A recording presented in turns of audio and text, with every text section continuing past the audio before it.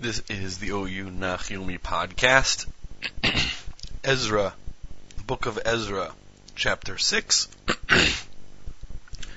with Eli Fisher. Okay, so we had left off the end of Perek Hay that a letter was sent to Daryavesh saying, yes, we do have permission to build the Beit HaMikdash, and if you don't believe us, look it up. And so Daryavesh, the beginning of Perek Vav, does exactly that. Beidayin Daryavesh Malka Sam Te'em, Uvakaru Bebeis Sifraya, Di Ginzaya. I think I'm going to stick with Sfaradit. I admit I've been doing back and forth a little bit, trying to please everybody. But when I read, I'm going to try to do Sfaradit. Uvakaru beveit Sifraya di Ginzaya mahachatin tama bibavel. So King Daryavesh made a decree, and a search was made in all the archives where the treasures were kept in Bavel. I'm trying to find, do the Jews indeed have permission? Vishtakach be'achmita. And it was found at Achmita, which was a winter palace of the Persian kings. Bevirtadi v'madai medinta, the palace in the province of Madai, Media.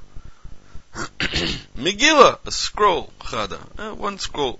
V'chein k'tiv b'gava dichrona, and therein was written a memorandum, a memo. Bishnat chada l'koresh malka sam ta'im, beit Eloha b'Yerushalayim, baita yitbenei, atar di divchin, ve'ashohi misovlin, rumei amin shitin, pitaye amin shitin. In the first year of King Koresh made a decree concerning the house of God at Yerushalayim. Let the house be built, the place where they offer sacrifices, and let its foundation be strongly set. Its height shall be 60 amot, and its width shall be 60 amot. Okay? So Koresh had issued a command to give, we're going to see now, to give back the Kelim as well. Right? So we're going to compare this with the edict of Koresh that we read in Perek Aleph. Okay, nidbachin di even kolal tlata v'nidbach di chadat v'nifketa min beit malka tityahiv v'af mane beit Eloha di dahava v'chaspa di Nebuchadnezzar hanpek min hinchala di v'Yerushalem v'hevel libavel yit yahativon v'yahach lehechala di v'Yerushalem la'atrei v'tachet beveit Eloha. Right? So there's 3 rows of large stones and then a row of new wood. And the expenses should be paid from the king's house, and all the gold and silver vessels of the house of God that Nebuchadnezzar took out of the Beit HaMikdash in Yerushalayim and brought to Bavel,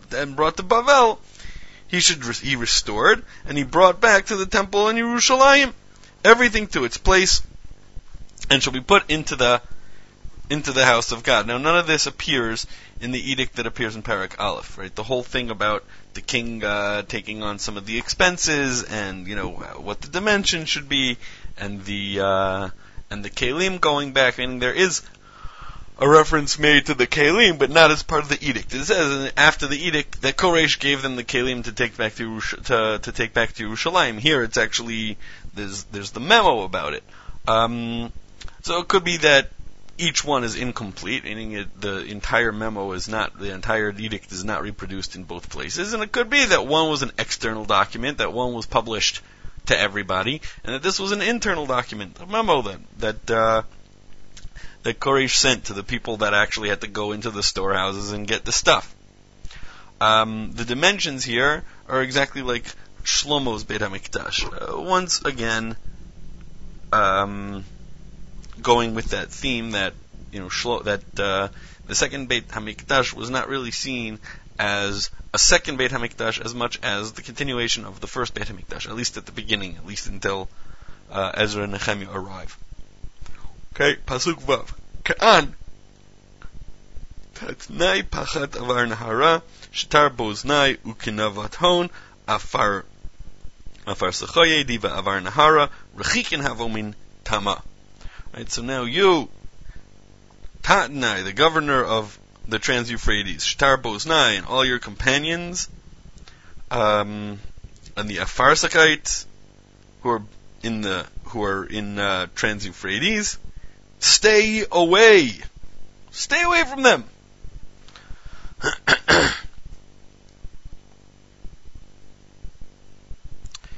Pasuk Zayin, Shivuku la'avidat beit Eloha dech pechat Yehudaye u'l'shavei Yehudaye beit Eloha dech yivnon alatrei.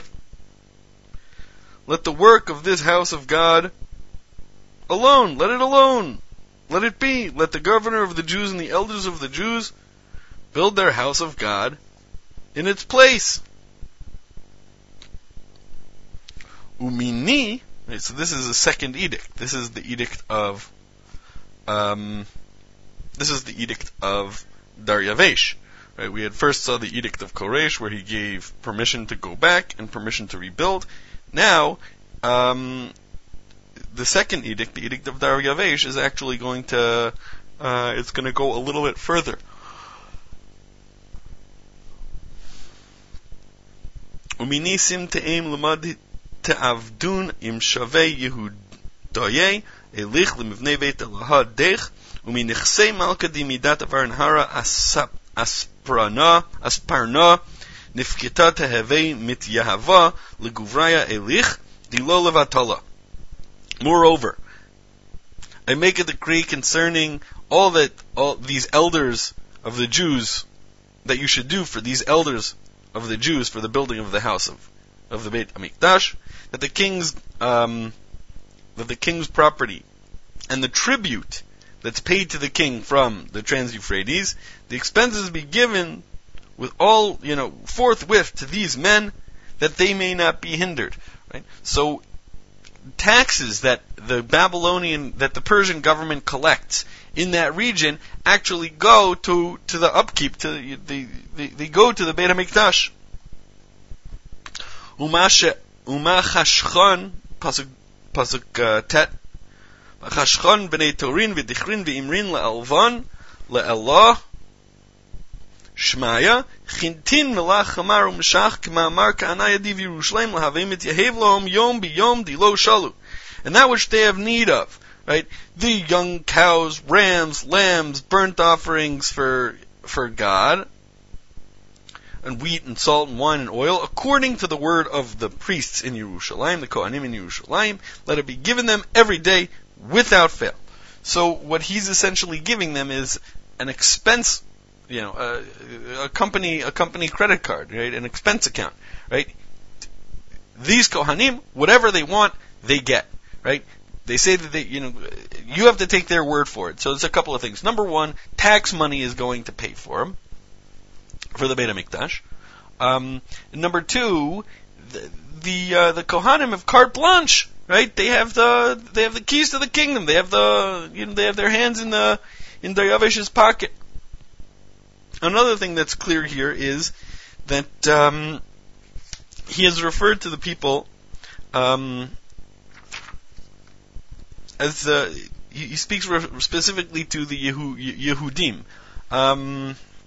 Right, we saw that in Pasuk Zayin, right? Leave the Shavei Yehudaye, right? The Savei Yehudaye, the Pachat Yehudaye, right? The elders of the Jews and the leaders of the Jews. Leave them alone, right? So whereas there was a certain ambiguity in Koresh's edict, right? Who's he talking to? Is he talking to anybody that wants to claim some kind of Jewish heritage? Here he's saying no, specifically the Yehudim.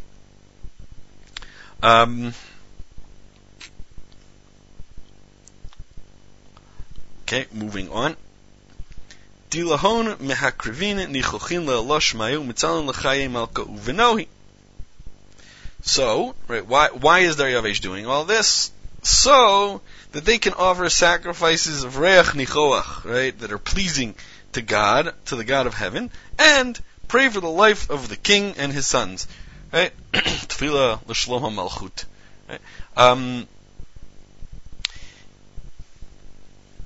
This serves two things. Number one, it is religious, right? It's nice, right? Daryavesh wants all the help he can get, preserve the dynasty. But it's also a demonstration of loyalty. Right? If in the Beit HaMikdash they're bringing korbanot every day, right? Long live the king, long live his dynasty, then it goes a long way towards shoring up any kind of cementing the relationship between the returning Jews and their sponsor Daryavesh. Umini Pasuk Yud Aleph Uminim Seim Te'em Dichol Enash Di Yehasne Pitkama Dinan Yitnesach O Min Beitei Uzekif Yitmechei Alohi Uveitei Nivalu Yitaved Al Dana. I have also made a decree that whoever shall oppose this word, a beam will be pulled out of his house, and he'll be lifted up and fasted on it, meaning he'll be fastened on it. He'll be hung from it, and his house will be made a dunghill, right? A big garbage pile. Hanging was generally the punishment for traitors, right? Here, there's also a mida keneged mida, right? It's tit for tat. You hindered the building of the house, therefore your house will be destroyed. But hanging in general was a punishment for traitors, right? So what Daryavesh is saying here is that an act of sabotage against the Beit HaMikdash is actually an act of sabotage against the Persian government, right? This is an official government-recognized institution. It's a government-recognized entity, right? This is it's a government building. The Kohanim are being deputized, right? Their leaders are being recognized. The Jewish leaders are being recognized as leaders, right? They're getting government funding. So it's as though Daryavesh is deputizing the entire Jewish leadership and kehuna and priesthood, right, into being an official Persian government priesthood, an official Persian government leadership. Right? This is going to play a major role in the next parak, but we see already now that it makes a big difference for the base HaMikdash.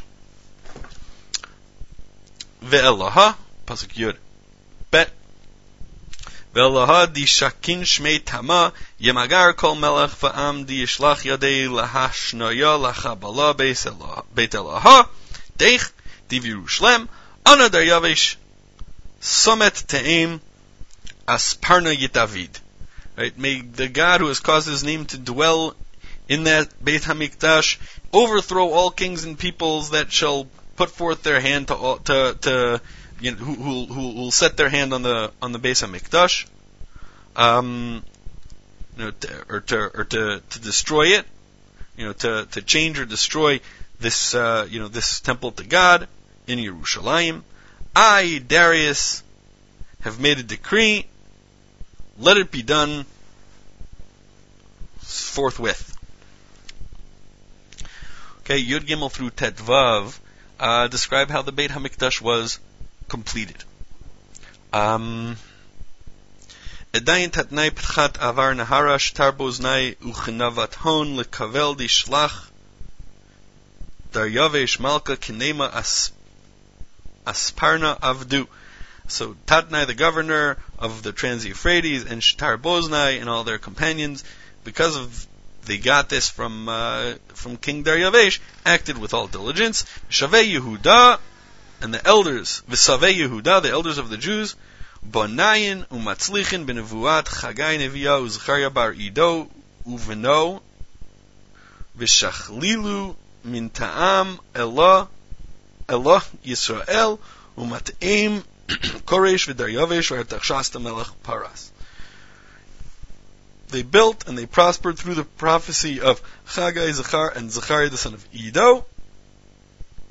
And they built and they completed according to the commandment of Hashem and according to the decree of Koresh and Daryavesh and Artachshasta. Artachshasta is a little bit of an anachronism here.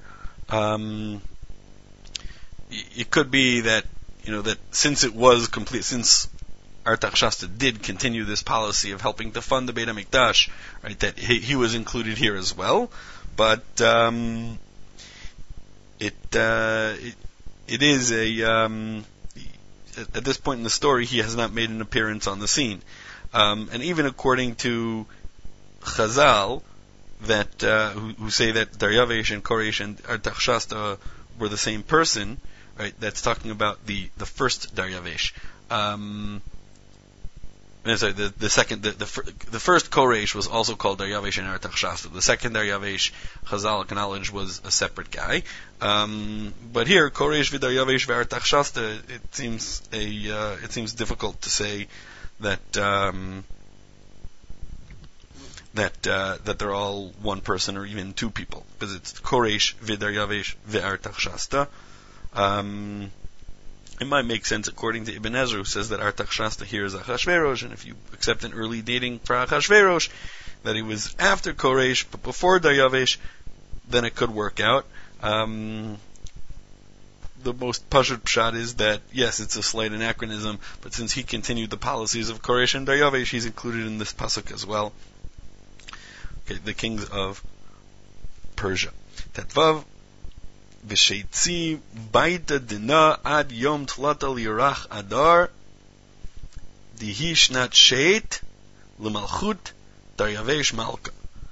The house was completed on the third day of the month of Adar, in the 6th year of the reign of the king Daryavesh.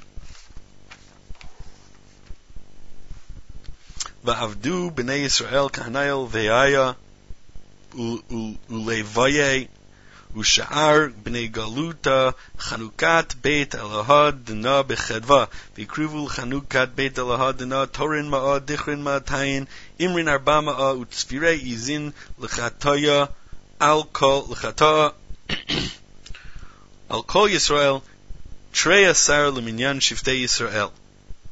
Right, the children of the Bnei Yisrael and the Kohanim and the Levim and the rest of the people who had returned from captivity, they celebrated dedication of the Beis HaMikdash joyfully, and they offered at the dedication 100 bulls, 200 rams, 400 lambs, and as a chatas for all of Yisrael, 12 goats, 12 male goats, according to the number of shvatim, according to the number of tribes, right? So even though they only represented, population-wise, they were only Yehuda and Binyamin, they nevertheless saw themselves as the complete Bnei Yisrael, right? Meaning they saw themselves as their Bnei Yisrael that remains. So that's to the degree that the 12 Shvatim are still around, they're it.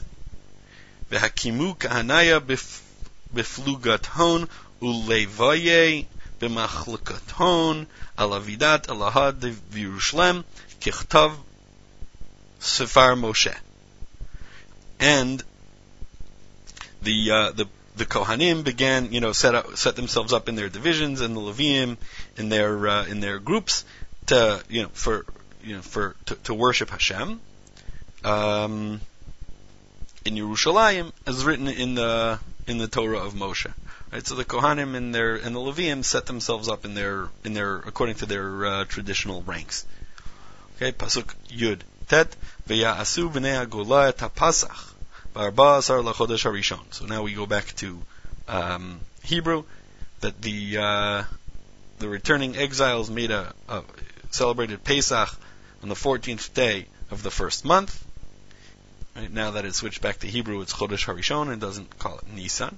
Ki ta'aru ha'kohanim v'halviyim ke'achad kulam tahorim ve'yishchetu ha'pesach l'chol v'nei ha'gola u'la'achehem ha'kohanim v'lahem. So because the Kohanim and the Leviim, they purified themselves altogether. They were all pure. They slaughtered the Korban Pesach for all of the returning exiles, and for all of their brothers, their fellow Kohanim, and for themselves. Vayuchlu v'nei Yisrael hashavim me'hagola v'chol hanivdal mitumat goyei haaretz aleihem lidrosh l'Hashem Elohei Yisrael. And the Bnei Yisrael that had come back from the exile, and all of those that had separated themselves from the Tumah of the nations of the land, in order to find God, Hashem, the God of Israel, ate the Korban Pesach. So now it's an interesting thing. This is something very different from what we had seen before when we talk about Kol Hanivdal Mitumat Goyei Haaretz.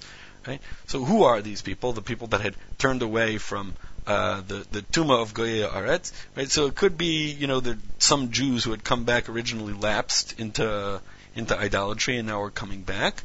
And it could be that these are people that were from those nations that, from which the Tsarim came, that are, some of them decided to join the Jewish people and had to go through some kind of process of conversion, or maybe they were considered Jewish. Either way, it's interesting to see how when it came to building the Beit HaMikdash,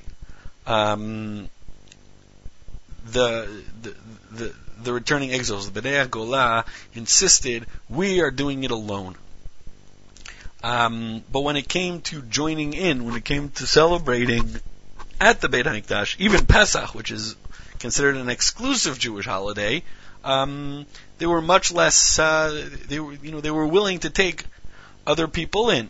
Right? There is a theme that comes up that appears in this period in Jewish history in general. Right? There's a theme: is Judaism a particularist religion? Meaning, is it really just about the Jews, for the Jews? We're not interested in, we don't have there's no universal vision. We're worried about ourselves. We pray for ourselves, right? The Torah is for us. Or is it a universalist religion? Is it something that's supposed to, that we are supposed to teach the world about things? That it's something that is supposed to, be a light unto the nations, Mamlachet Kohanim, or Lagoyim, all of those, that entire attitude toward the role of Judaism. So this was actually a tension in the time of Ezra. But there's a distinction that's made here, right, which I think is a very important distinction. That on one hand, when you're building the Beit HaMikdash, it's important that the Beit HaMikdash is built to our specifications, the people that are inside the community. The people that are inside the community determine how the Beit HaMikdash is built and what it's used for. Once the Beit HaMikdash is built, if others want to join, if others want to worship God through that medium, by all means. Right? So there's a difference between the constructive phase, meaning figuring out what is going to be built, what's it going to look like, and then availing oneself of it, participating in it once that's been created. There's tension. There always is tension between universalism and particularism within Judaism. There are certain times in the life of a people where they have to focus on the particularist reading. When there's danger of assimilation, one almost has to focus on the particularist. When there's no danger of assimilation, when one has a certain amount of physical presence and strength, right? Then one can work on the issue of universalism, and we're going to see that come up in the next prakim. Of all the Sfarim in Tanakh, Ezra might be one of the most particularistic. Right? There's a tremendous emphasis on yichus. There's a tremendous emphasis on getting rid of, who's in the community, who's out of the community, and getting rid of those that don't belong. But here we see even a little, even if it's just a little bit, that it wasn't about cutting off access to God for other people. It was about making sure that there's enough of a core of a Jewish people, an undiluted core of the Jewish people, that there will be survival. Right? One can't be universalistic if one doesn't exist. Right? That's the end of universalism, is when one ceases to exist. Right? Because one has been universalized out of existence, right? We've intermingled, and we're so universal that we're part of everybody, and everybody's part of us, and we don't really exist anymore. So that's a theme of the book that's going to continue in the next prakim. Pasuk Chaf Bet Vayasu Chag Matzot Shivat Yamim B'Simcha. They made a Chag HaMatzot, right? Chag HaMatzot as distinct from Pesach. Pesach is the first day. Chag HaMatzot is the 7 subsequent days. Right? The Pesach, right, was on the 14th. Chag HaMatzot is afterwards. B'Simcha. Did it rejoicing. Ki Simcham Hashem. Because Hashem had gladdened them. V'asev Leiv Melech Ashur Aleihem L'chazek Yedehem B'mlechet Beit HaElohim Elohei Yisrael. Because he had turned, there are two things that he had turned the heart of the king of Ashur toward them, right? The king of Ashur meaning the king of Persia, and to strengthen their hands in the work, and he enabled them to work, to build the Beit HaMikdash. So there are two things that they're thanking God for. Number one, they're thanking Hashem for putting the king on their good side, and number two is they're thanking Hashem for the actual rebuilding of the temple. The next year, tomorrow, Perek Zayin, we are introduced to the figure of Ezra, the eponymous character of the book. Stay tuned.